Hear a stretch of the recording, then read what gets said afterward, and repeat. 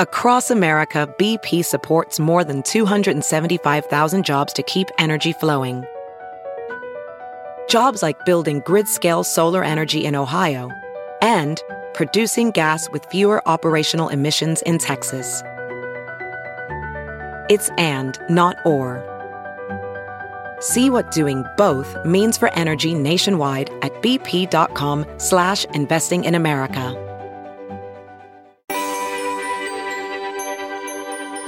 Today, we have the privilege of talking with Dr. Katharine Hayhoe and Dr. Alan Townsend, two scientists featured in a film series entitled Let Science Speak.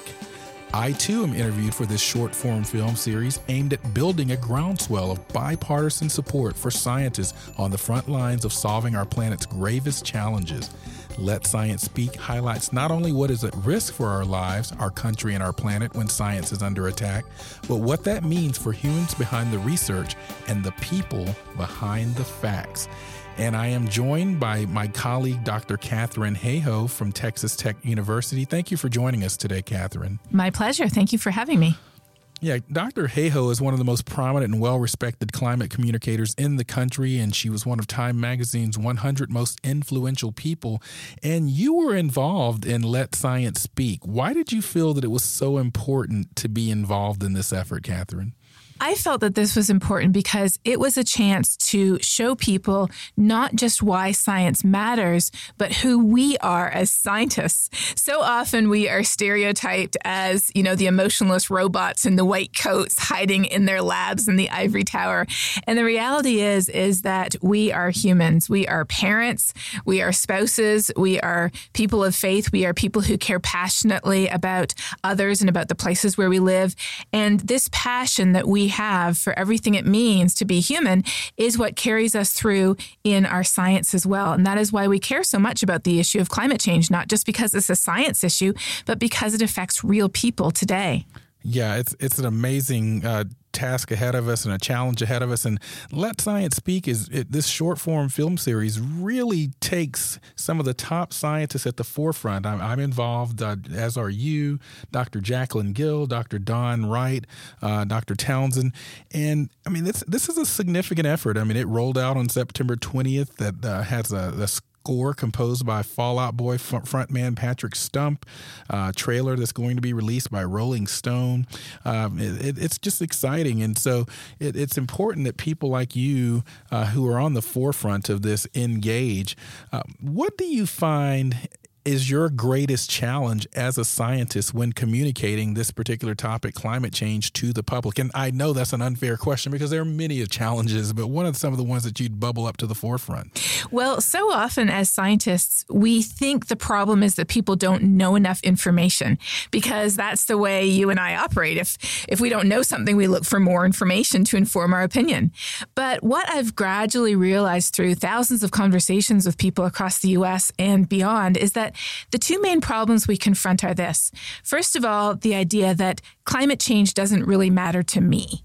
It might matter to future generations. It might matter to people living in developing countries. It might matter to the polar bear, but it doesn't matter to me right here in the place where I live.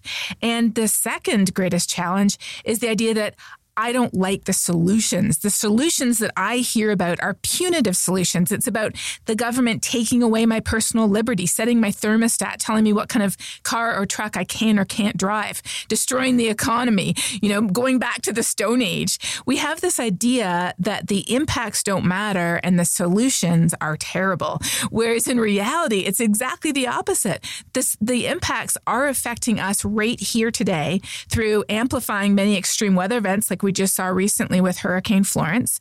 And the solutions are also here today, and many of them are incredible.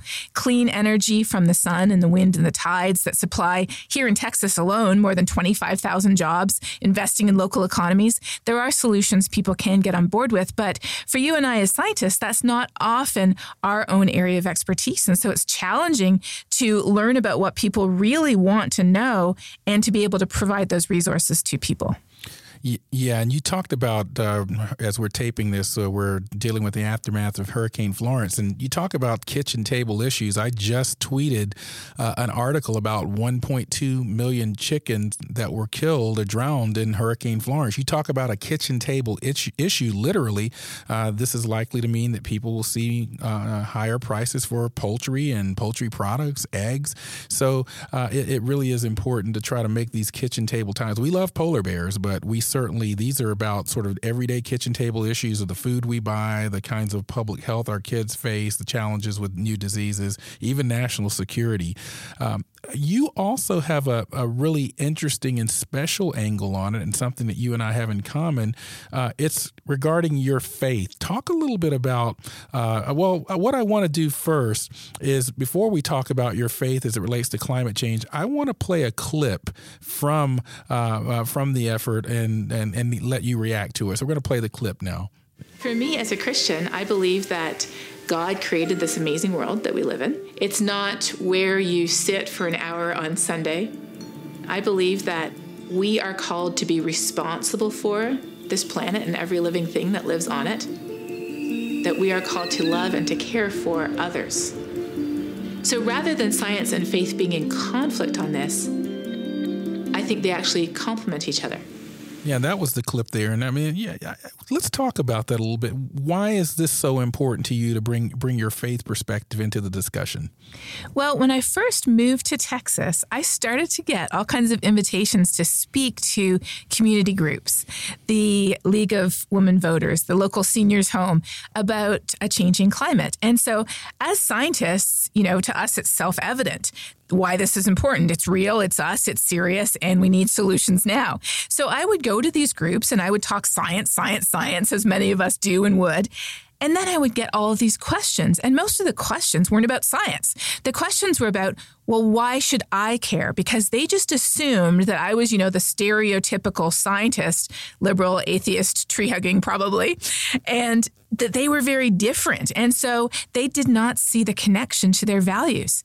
And that made me realize that, to me, the connection seemed very obvious to my values, but if I wasn't going to share that with anybody, they couldn't read my mind. And so I still remember the first time I got invited to speak to a faith group. It was Second Baptist Church.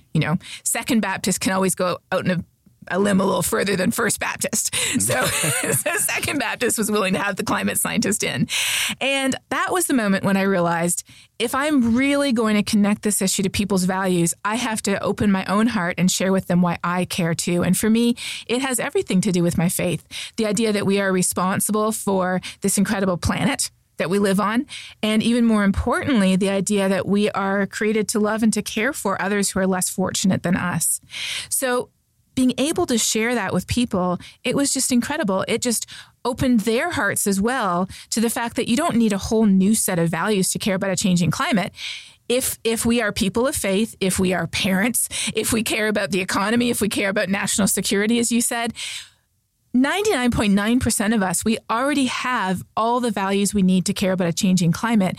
We just have to connect the dots. Yeah, I agree with that. There's certainly no inconsistencies between being good stewards of the earth and having dominion over our only planet that we can live on right now. As David Titley, a colleague of both of ours, often says, it's not about whether you're a Republican or a Democrat. It's not whether you're Protestant or Catholic. The ice just melts, and all of the implications that has and everything else that we've talked about with climate change touch people's lives. And so I really appreciate your values-based approach. Generally, what is your reaction? What are the reactions to your approach? Well, whenever I talk to a person or a group, I always try to start with our shared values, and those aren't always faith. So I do a lot of work with water managers and with farmers and producers. And so when I'm talking to water managers, I start by talking about flood and drought and all of the extremes that we've already endured in this part of the world. When I'm talking to farmers and producers, they're very in tune with natural cycles. So we start by talking about natural climate variability and El Nino. When we're talking to people who have experienced really extreme events like floods or hurricanes, we can start by talking about all the impacts that they've experienced from that and then connect the dots to how climate change is intensifying or amplifying them. I think finding that personal connection is really the most important place to start with. And If we can't find a genuine personal connection with a person or with people that we're talking to, first of all, that means that maybe we haven't spent the time to get to know them. And if we've spent the time to get to know them and we still can't find the connection, then maybe we're not the right person to have that conversation with them, but somebody else is. We're talking with Dr. Katharine Hayhoe. She's an associate professor in the Department of Political Science and director of the Climate Science Center at Texas Tech University. She's also the host of the PBS series Global Weirding, which provides state-of-the-art information to a broad range of listeners and viewers. What do you see that scares you the most about what's happening with our climate system right now and or our weather? The most concerning thing to me as a climate scientist is the potential for surprise. As far back as we can go in the history of this planet, we have never seen it pushed this far, this fast. Climate has absolutely changed in the past, and there have been times of extreme or abrupt climate change in the past due to natural causes.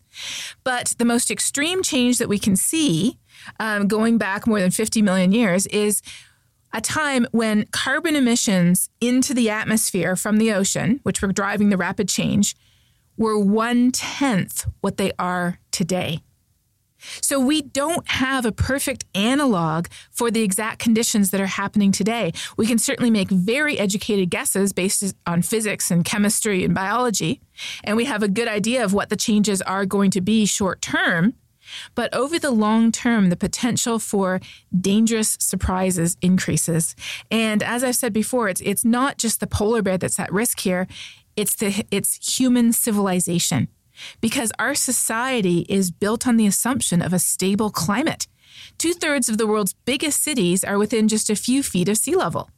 All of our agricultural land is parceled out based on the water resources we've had over the past century and what type of crops you can grow where and when and how.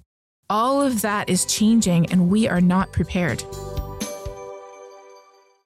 Have you heard you can listen to your favorite news podcasts ad-free? Good news. With Amazon Music, you have access to the largest catalog of ad-free top podcasts included with your Prime membership. To start listening, download the Amazon Music app for free or go to amazon.com/ad-free news podcasts. That's amazon.com/ad-free news podcasts to catch up on the latest episodes without the ads. And welcome back to the Weather Geeks podcast. I'm Dr. Marshall Shepard from the University of Georgia, and I'm talking with Dr. Katharine Hayhoe from Texas Tech University, one of the most influential voices in climate science and science in general. She and I are both a part of a new film series called Let Science Speak.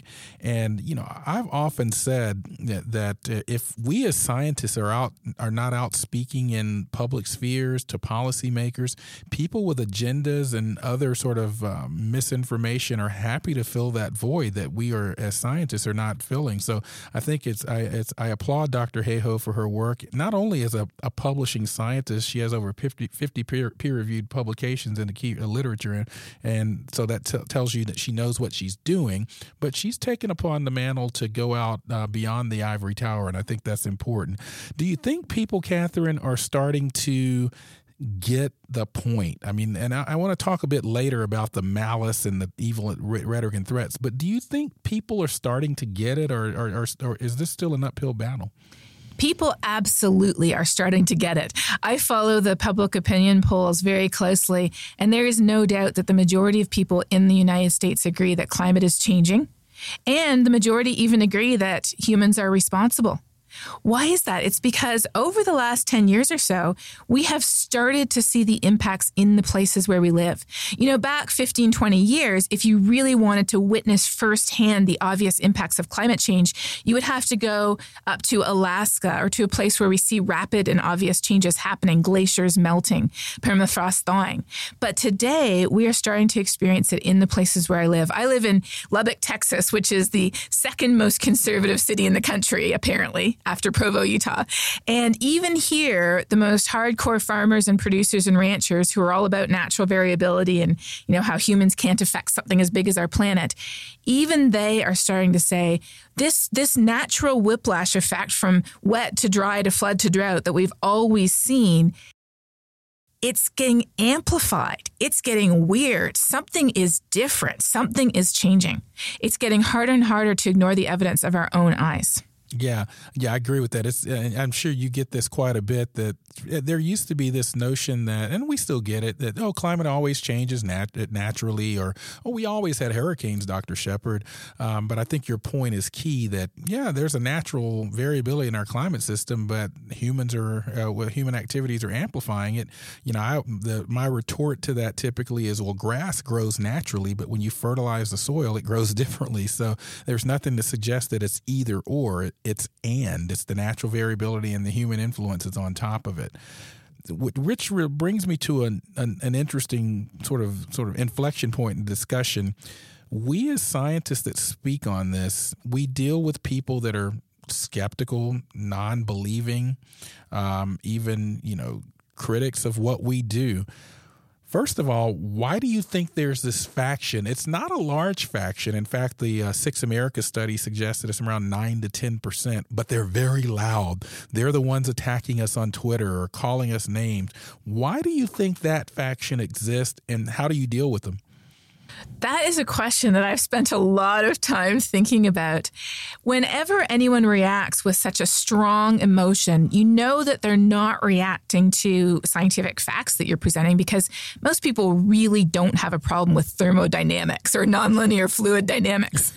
That's right. Yes, but something about what you're saying presents a threat to them. And what I have noticed through listening to people and through having thousands of conversations, and you've probably had the same too, is that when people bring up the issue of climate isn't changing, it's just a hoax, you scientists are making it up to get government research money, whenever they say these things, it is almost immediately followed with, because I don't want the government to take away my personal liberty or use this as an excuse to control me or destroy the economy. It is solution aversion, because they perceive the solutions to be much higher risk than the actual impacts. Not only that, but there's an identity component to it too. For many of these people, which again, as you say, are a very small group, but they're very loud, especially on social media and in the comments section online. For these people, part of their identity is rejecting a whole host of things that the solutions to climate change imply. So for these people who, I think dismissive is a good term for them, because they will dismiss any piece of evidence you present them with, for them, asking them to change their mind on climate change, which they absolutely firmly believe to be some type of socialist communist hoax designed to personally take away their own liberties, trying to ask them to change their mind on it is like asking them to, almost remove a body part. It is so ingrained as part of their identity that when you say climate is changing, they interpret that as a personal threat. I want to play another clip. Let's play a clip here, and then I'll ask you about that clip. It's scary to get hate mail, to get threats, to get people saying, I know where you live and I'm watching you. Or to say, I wish you were dead. I wish your son could see your head in a basket under the guillotine. Well over half of that hate mail comes from people who identify as Christians, people who share my faith. Yeah, that's an interesting clip there I believe that's from the Let Science Speak series. It just illustrates some of what you're talking about. Scientists really aren't supposed to be attacked, but we are. As you say, they challenge our motives. But, it's interesting. I have 2 young kids, and I say, look, I hope you're absolutely right. I hope this is a hoax. Because if it's not a hoax and I'm right, my kids suffer. So I've never really understood this notion that somehow we have something to gain from this.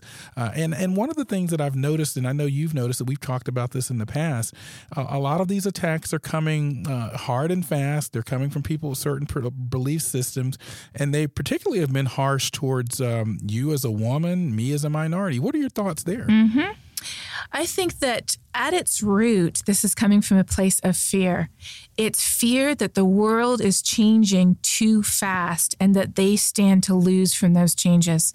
And so it's connected to issues of racism and civil rights. It's connected to issues of gender equity. And it's absolutely connected to issues of we need to get our energy from different ways in the future than we did in the past. It's the whole insecurity of the world is changing faster than I'm comfortable with. And I am really scared of those changes and what they mean for me. Yeah, that's a really interesting point. So let's talk about sort of Let Science Speak. It's out there. By the time this airs, Let Science Speak is out there. You can go view it, consume it.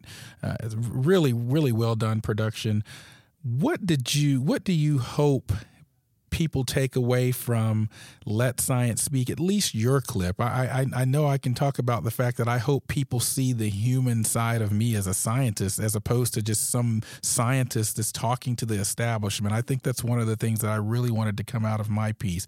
What do you hope people get from your piece when they watch Dr. Katharine Hayhoe and Let Science Speak? Well, I hope people will watch all of them because they're really amazing. And I think they show how we have such diverse voices and such diverse sets of values, yet we're all concerned about this issue of climate change because at its foundation, at its core, it's a human issue. So what I love most about Let Science Speak is the fact that it does put a human face on us as scientists as well as on the problem. It shows how we ourselves connect the dots between our most deeply held values and the reason why we're concerned about a changing climate. And by doing so, I am hoping that we can model to others how they too can connect the dots between their own values that they already have and hold dear, and the reason why that makes them the perfect person to care about a changing climate. But before I let you go, I want to ask you one more question. But again, Let Science Speak features Dr. John Foley, Dr. Marshall Shepard, Dr. Katharine Hayhoe, Dr. Jacqueline Gill, Dr. Don Wright, and Dr. Alan Townsend. So make sure you check out Let Science Speak. In this last few moments that we have, Katharine, where do we go from here? I mean, that's a challenging question on its. Where do we go from here with the science? I want you to put your science hat on for a second. So, where are the pressing questions in your mind going forward on the science, and then on communicating the science? The most important thing we need to do is wean ourselves off carbon as soon as possible. But how can we do that? There's no one silver bullet. So when people say, well, what can I do personally? And people are often expecting us to say, recycle and change your light bulbs. The most important thing that I've become increasingly convinced that we need to do, and this is how Let Science Speak really helps, is just talk about this issue, because studies have shown that 75% of people in the United States, 3/4 of all people in the U.S., don't even hear somebody else talk about climate change more than once or twice a year. And if we don't hear anybody else talk about it, let alone talk about it ourselves, then why on earth would we think it's important? Why would we vote for political candidates who support climate action? And I think it's important to note that there are libertarians who have ideas on climate action. There are free market people. There are bipartisan solutions. There's a whole range of solutions on climate change. Why would we feel that we ourselves should step on the carbon scale and measure our family's personal carbon footprint and take steps to reduce it if we don't think this is an important issue? It all starts with talking about climate, and that is where this series, I think, is so helpful, because give it a watch, look at a few of the videos, find what interests you, and share that with someone else. There's one more thing that you said that I did want to follow up with you on, because I have people that come up to me. They know that I work in this area, and they see the fact that our country withdrew from the Paris Agreement. They see some of the rhetoric. They see some of the things that have been going on with the Environmental Protection Agency or the EPA, and they say, I just feel hopeless about this. I feel helpless about this. Do you feel that this sort of attack on climate science and science in general should put us in a funk? Or is there any optimism that you see even in this era that we're in right now? Well, to discourage us is exactly the intent of these attacks. And so if we let it discourage us long term, it's hard not to let it discourage us short term. But if we let it continue to discourage us, that means that they've actually won.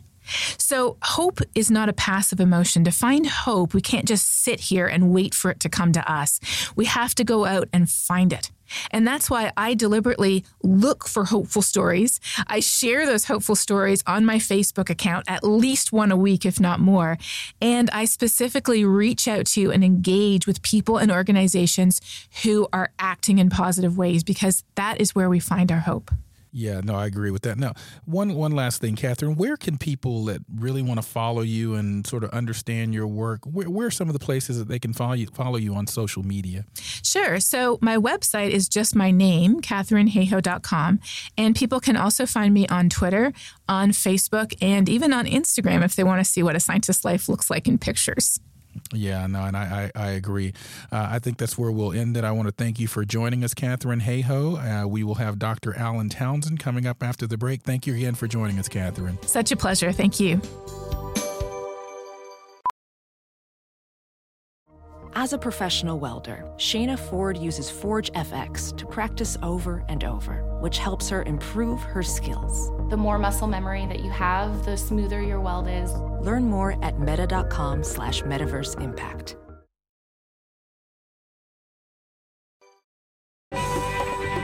And welcome back to Weather Geeks. I'm Dr. Marshall Shepard from the University of Georgia, and I am now joined by Dr. Alan Townsend, who also participated in Let Science Speak. Alan Townsend's actually the Colorado College Provost and Professor of Environmental Sciences, and he was the director of the Institute of Arctic and Alpine Research and a professor at the Environmental Studies program at the University of Colorado Boulder before joining Colorado College. He is a very well-known colleague. He has a bachelor's in biology from Amherst College and a PhD in biological sciences, and he's a very strong leader. But more importantly, I thought your story in Let Science Speak was one of the most compelling stories of the series. First of all, how did you get involved in Let Science Speak? Well, hi, Marshall. Thanks for having me on. And, it first happened about a year and a half ago when Christine Arena, who, as you know, is the producer, and John Foley in it as well, they gave me a call and just told me a little bit about the project and asked if I would be willing to tell that story because they knew it was a tough one to tell. So it started from there. And let's just go right into the story. If you haven't viewed or listened to the Let Science Speak series, they are now live on letsciencespeak.com. You can follow them on Twitter, Let's SCI Speak, and Instagram as well. Let's just talk about, because really the essence of your story is this. You talk about that this is not about an agenda. This is not about ideology. For you, this is very personal because science literally may have saved your daughter's life. Is that tell us about that and why you wanted to tell that story. Yeah, that's correct. And so, like the rest of us in the film, I'm an environmental scientist, and it's always been personal to me in the sense that I chose to go into that field not only because I found it fascinating, but because I found it important to people, important to our future. But things really shifted a bit for me to make it even more deeply personal in my appreciation and lens on science when my daughter was diagnosed with a rare brain tumor almost 5 years ago now. And she was 4. She was a tiny little kid, and it's one of these things that you never expect in life, and suddenly it's everything. And we went from that diagnosis to her having to have a nearly 12-hour surgery to remove part of that tumor, and on from there. And that was the beginning of a deep dive and saga in a whole different realm where I immediately began to see the fusion between something that couldn't have been more deeply personal and emotional and the underpinnings of how essential our past investments in scientific research were to her chances. And it's when you watch the film, I think that that storyline really plays out, and I think you will pick up on exactly what Alan just talked about. But Alan, does it frustrate you, make you angry when you hear people attack science or attack scientists as being self-serving or having agendas when, for the most part, when I talk to people like you, and I don't know that we've actually met personally, but I certainly know of you and your reputation, and I know all of the other colleagues in Let Science Speak. I know that there's a passion, a legitimate care about what we're doing. It's not about any of those things. Your daughter, you saw the value of scientific research and science progress and technology in your own household. I mean, so that has to be a little bit frustrating, or is it? It is at times. The word I use more often than anything else is sad. I'm angry at times. I'm frustrated at times when you see parts of science anyway coming up against political or economic agendas and deliberate attempts to discredit or fracture that. Those who are responsible for that are worthy of our anger, I think. The sadness comes more in that it's effective. And so you see people in all walks of life whose own lives are potentially being affected and being worsened by that strategy. And that bums me out. Yeah. I think that's why this Let Science Speak was so important, because as I've often said, you and I we come from academia, and there is a tendency among some of our colleagues, not all, to just want to stay in the ivory tower and publishing in our journals and going to our conferences and science meetings, talking to peers. But if we're not out there sort of talking about science or talking about its value or even how it's affecting kitchen table issues, and yours certainly is that and more, there are certainly people with agendas and with ideologies that will fill that gap. And so I think we have to be there. I mean, what do you see as the role of academics and scholars in this sort of broader science communication? I agree. I mean, I couldn't agree more. I mean, you're a terrific example of that, Marshall, one I've actually used in my own classes and talking to my own grad students in the past of that. I just think we can't escape a responsibility as scientists to do our best to take some of our time to get the word out. That's part of what we do. And frankly, for those of us who get support, whether it's foundations or from federal agencies, I mean, that's part of it too. We are quite literally doing our work for the people, and so we should take on the responsibility of helping to share that information. I will say that, I think there's a twofold thing in there when you're talking about the kind of institutions we're part of, is that we need to do it as individuals, and then the institutions that support science need to do the things to support that, to have that be part of their mandated mission. I want to play a clip here. It's a clip about science saving your daughter. Science is, in one sense, I suppose, always been personal for me because it's what I chose to do. I cared about it. Without question, it became personal in a very different way in the last 4 years now. Starting with Neva's diagnosis and through everything that's happened since. Since I started becoming a scientist, things have changed a lot. And that's what concerns me. And, when I was first in this, of course, there were debates, there was climate denial, there were all these things, but the tenor of the discussion, the fundamental trust in science, all of those were far better than what I see today. If we don't restore that trust in science, I think we're in real trouble. I watched as science literally changed the lives of my daughter and my wife. I started a scientific path with an interest in medicine. Despite that, started working in a field known as evolutionary biology. And then got interested in research science through a class in ecology. The early stuff I did was trying to understand that as the climate changes, as the temperature goes up, what's that going to do to all of the carbon that's stuck in the world's soils? Part of that's about looking at questions like how do we grow our food and how can we grow our food better? We do it poorly in rich countries, others don't have enough. And so I think more and more about that as a big piece of the puzzle. It's such a fundamental pillar of society. Where I want to put my effort is to take my work and make a difference in people's lives. I met my wife Diana here in Colorado. She was a beautiful person in so many ways.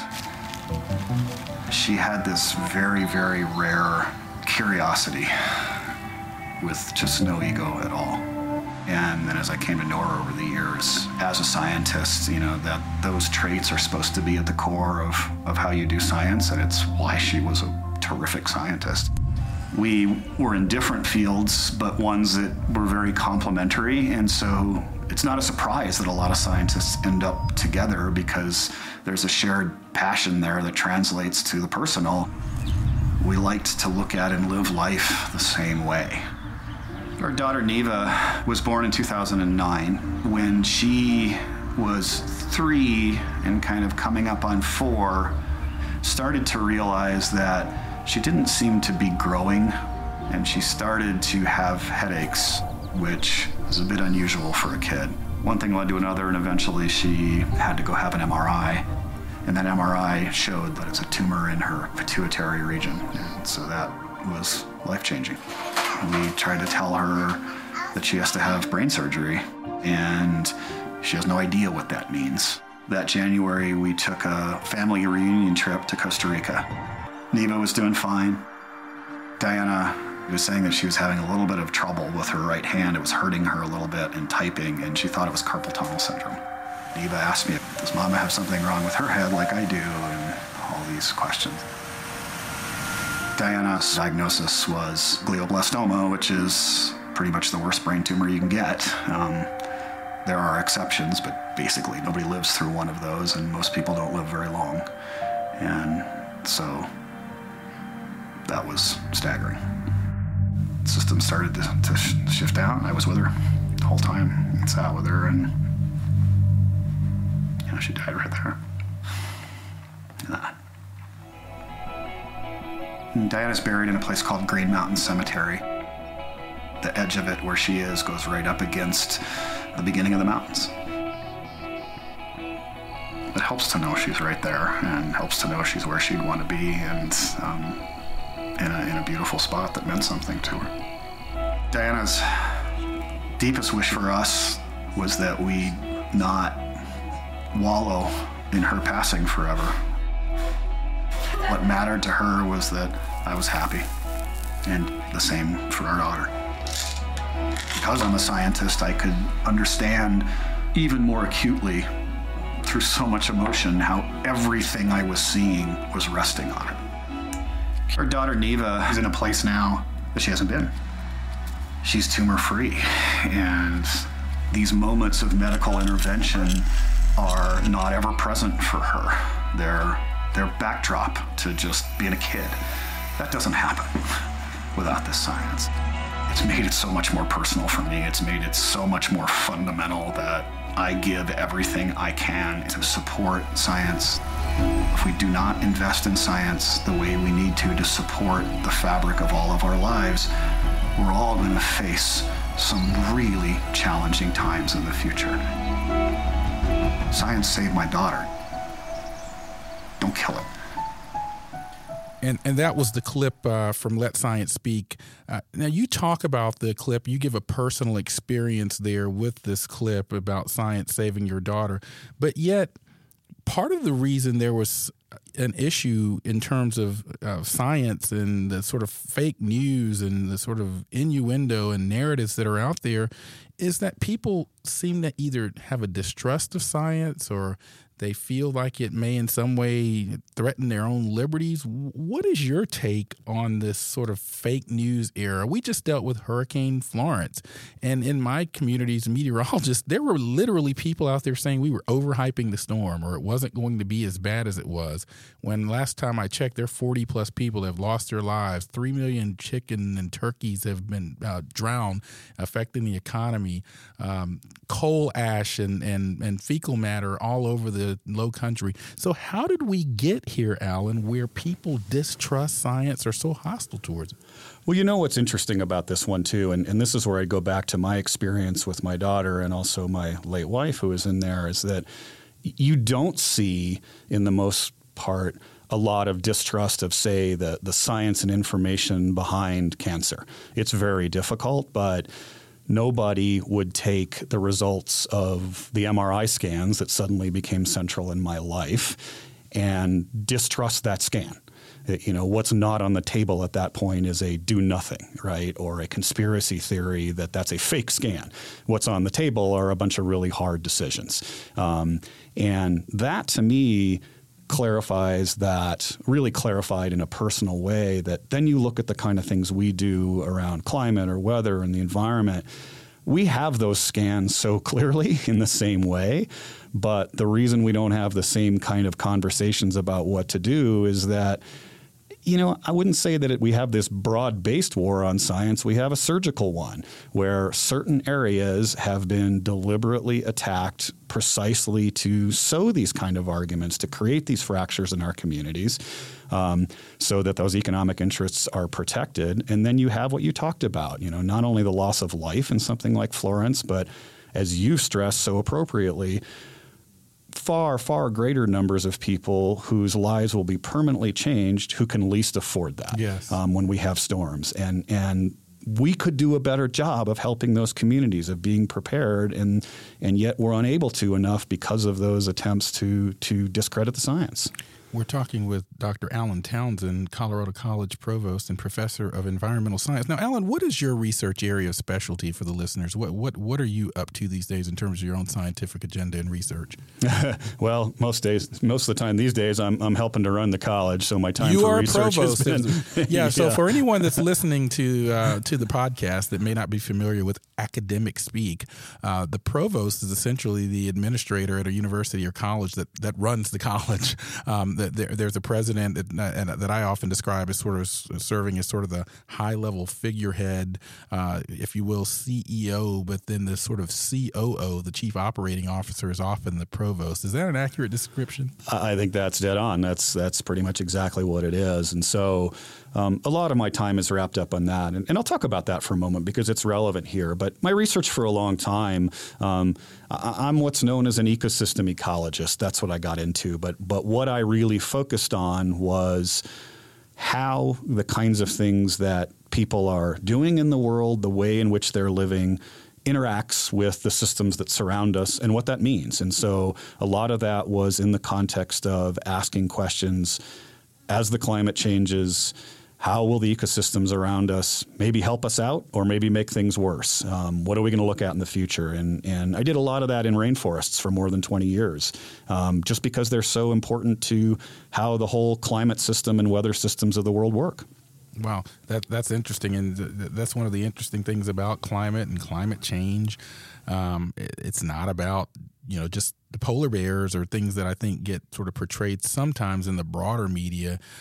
Every aspect of the Earth system is integrated into the climate system. There are feedbacks, there are impacts, and so the ecosystem is certainly one of those areas. And so I really wanted to kind of dive into that because one of the interesting things about all of the scientists in Let Science Speak is that they are from a host of different disciplinary backgrounds, and I thought that was interesting. But it was key to me, and I want to hear your thoughts on this. Though this movie or this film, which was debuted at Tribeca TV Festival, the score was by a member of Fall Out Boy. So though we had all of that access, and though this is a movie about scientists, it's not necessarily the films are not about science. Yeah. React to that statement. No, they're not. And that, I think, is one of the really brilliant parts of the film project in the first place. We are not suffering from a lack of information or facts. I think we are suffering from a situation where, again, some of the really fractured dialogue we have in this country now, the deliberate attempts to split apart our communities, to make us forget that we're far more alike than we are different. Part of that results in caricatures of science that aren't accurate, that forget that these are people just like everybody else that pay their mortgages and live down the street and have the same concerns and are in it to try to, not because of the polar bear on the receding ice sheet, but because of the people who are next door. And so the films are trying to show that again and remind people again that this is a time when we have the information to do something. We just need to remember to come together and remember that those who are working in it are doing it because they care about those communities, not because they have some agenda. And that's the central theme to me. That's a great point. I just saw an article this morning that I tweeted talking about, I think it was a stormwater management system in Europe that, if it were in place in the Carolina coastal areas, might have mitigated some of the damage and disaster that we've seen there. And yet we're still posturing here in this country, sort of debating the issues where many other countries are moving to save their citizens' lives. So in this last moment, got a minute or so, what do you think about where we need to head next? I know there's some questions about funding, about the sort of political sort of posturing of science in general. What are the next steps here for us to really move this thing forward? You know, this is going to sound like almost a cliched statement, but I've come to really believe it. And that is that I think at the heart of a lot of our problems is that we are growing apart as communities in this country. We are retreating into our echo chambers. And so whether it's other social issues, whether it's climate, really putting the effort into bringing us back together, into regaining trust, into working better as communities is the foundation from which we can take those next steps. And that's about people rising up, voting the way that they want to have the outcome they want, working better to remember that we really can trust each other and work together. And I really believe people are capable of it, right? I mean, you look in history, when push comes to shove, humanity is capable of some incredible things pretty quickly. And that's where a lot of my hope on this issue comes from, is most of the uncertainty still lies in front of us around our own choices. And if we can remember that we're capable of working together well across a lot of lines, I still think there's a lot we can do, and that's where we start. And that's where we'll end it today. You can go to letsciencespeak.com to learn more about the film and the scientists involved. Alan, where can they find you on social media? Well, mostly I'm on Twitter, and that's Alan_Townsend, at Alan_Townsend. And you can also find me through various web pages at Colorado College. I also do some writing on a website called statefactors.org. There you go. Thank you so much for joining us on Weather Geeks. I'm Dr. Marshall Shepard from the University of Georgia, and be sure to check out Let Science Speak. Thanks again, Alan. Thanks, Marshall.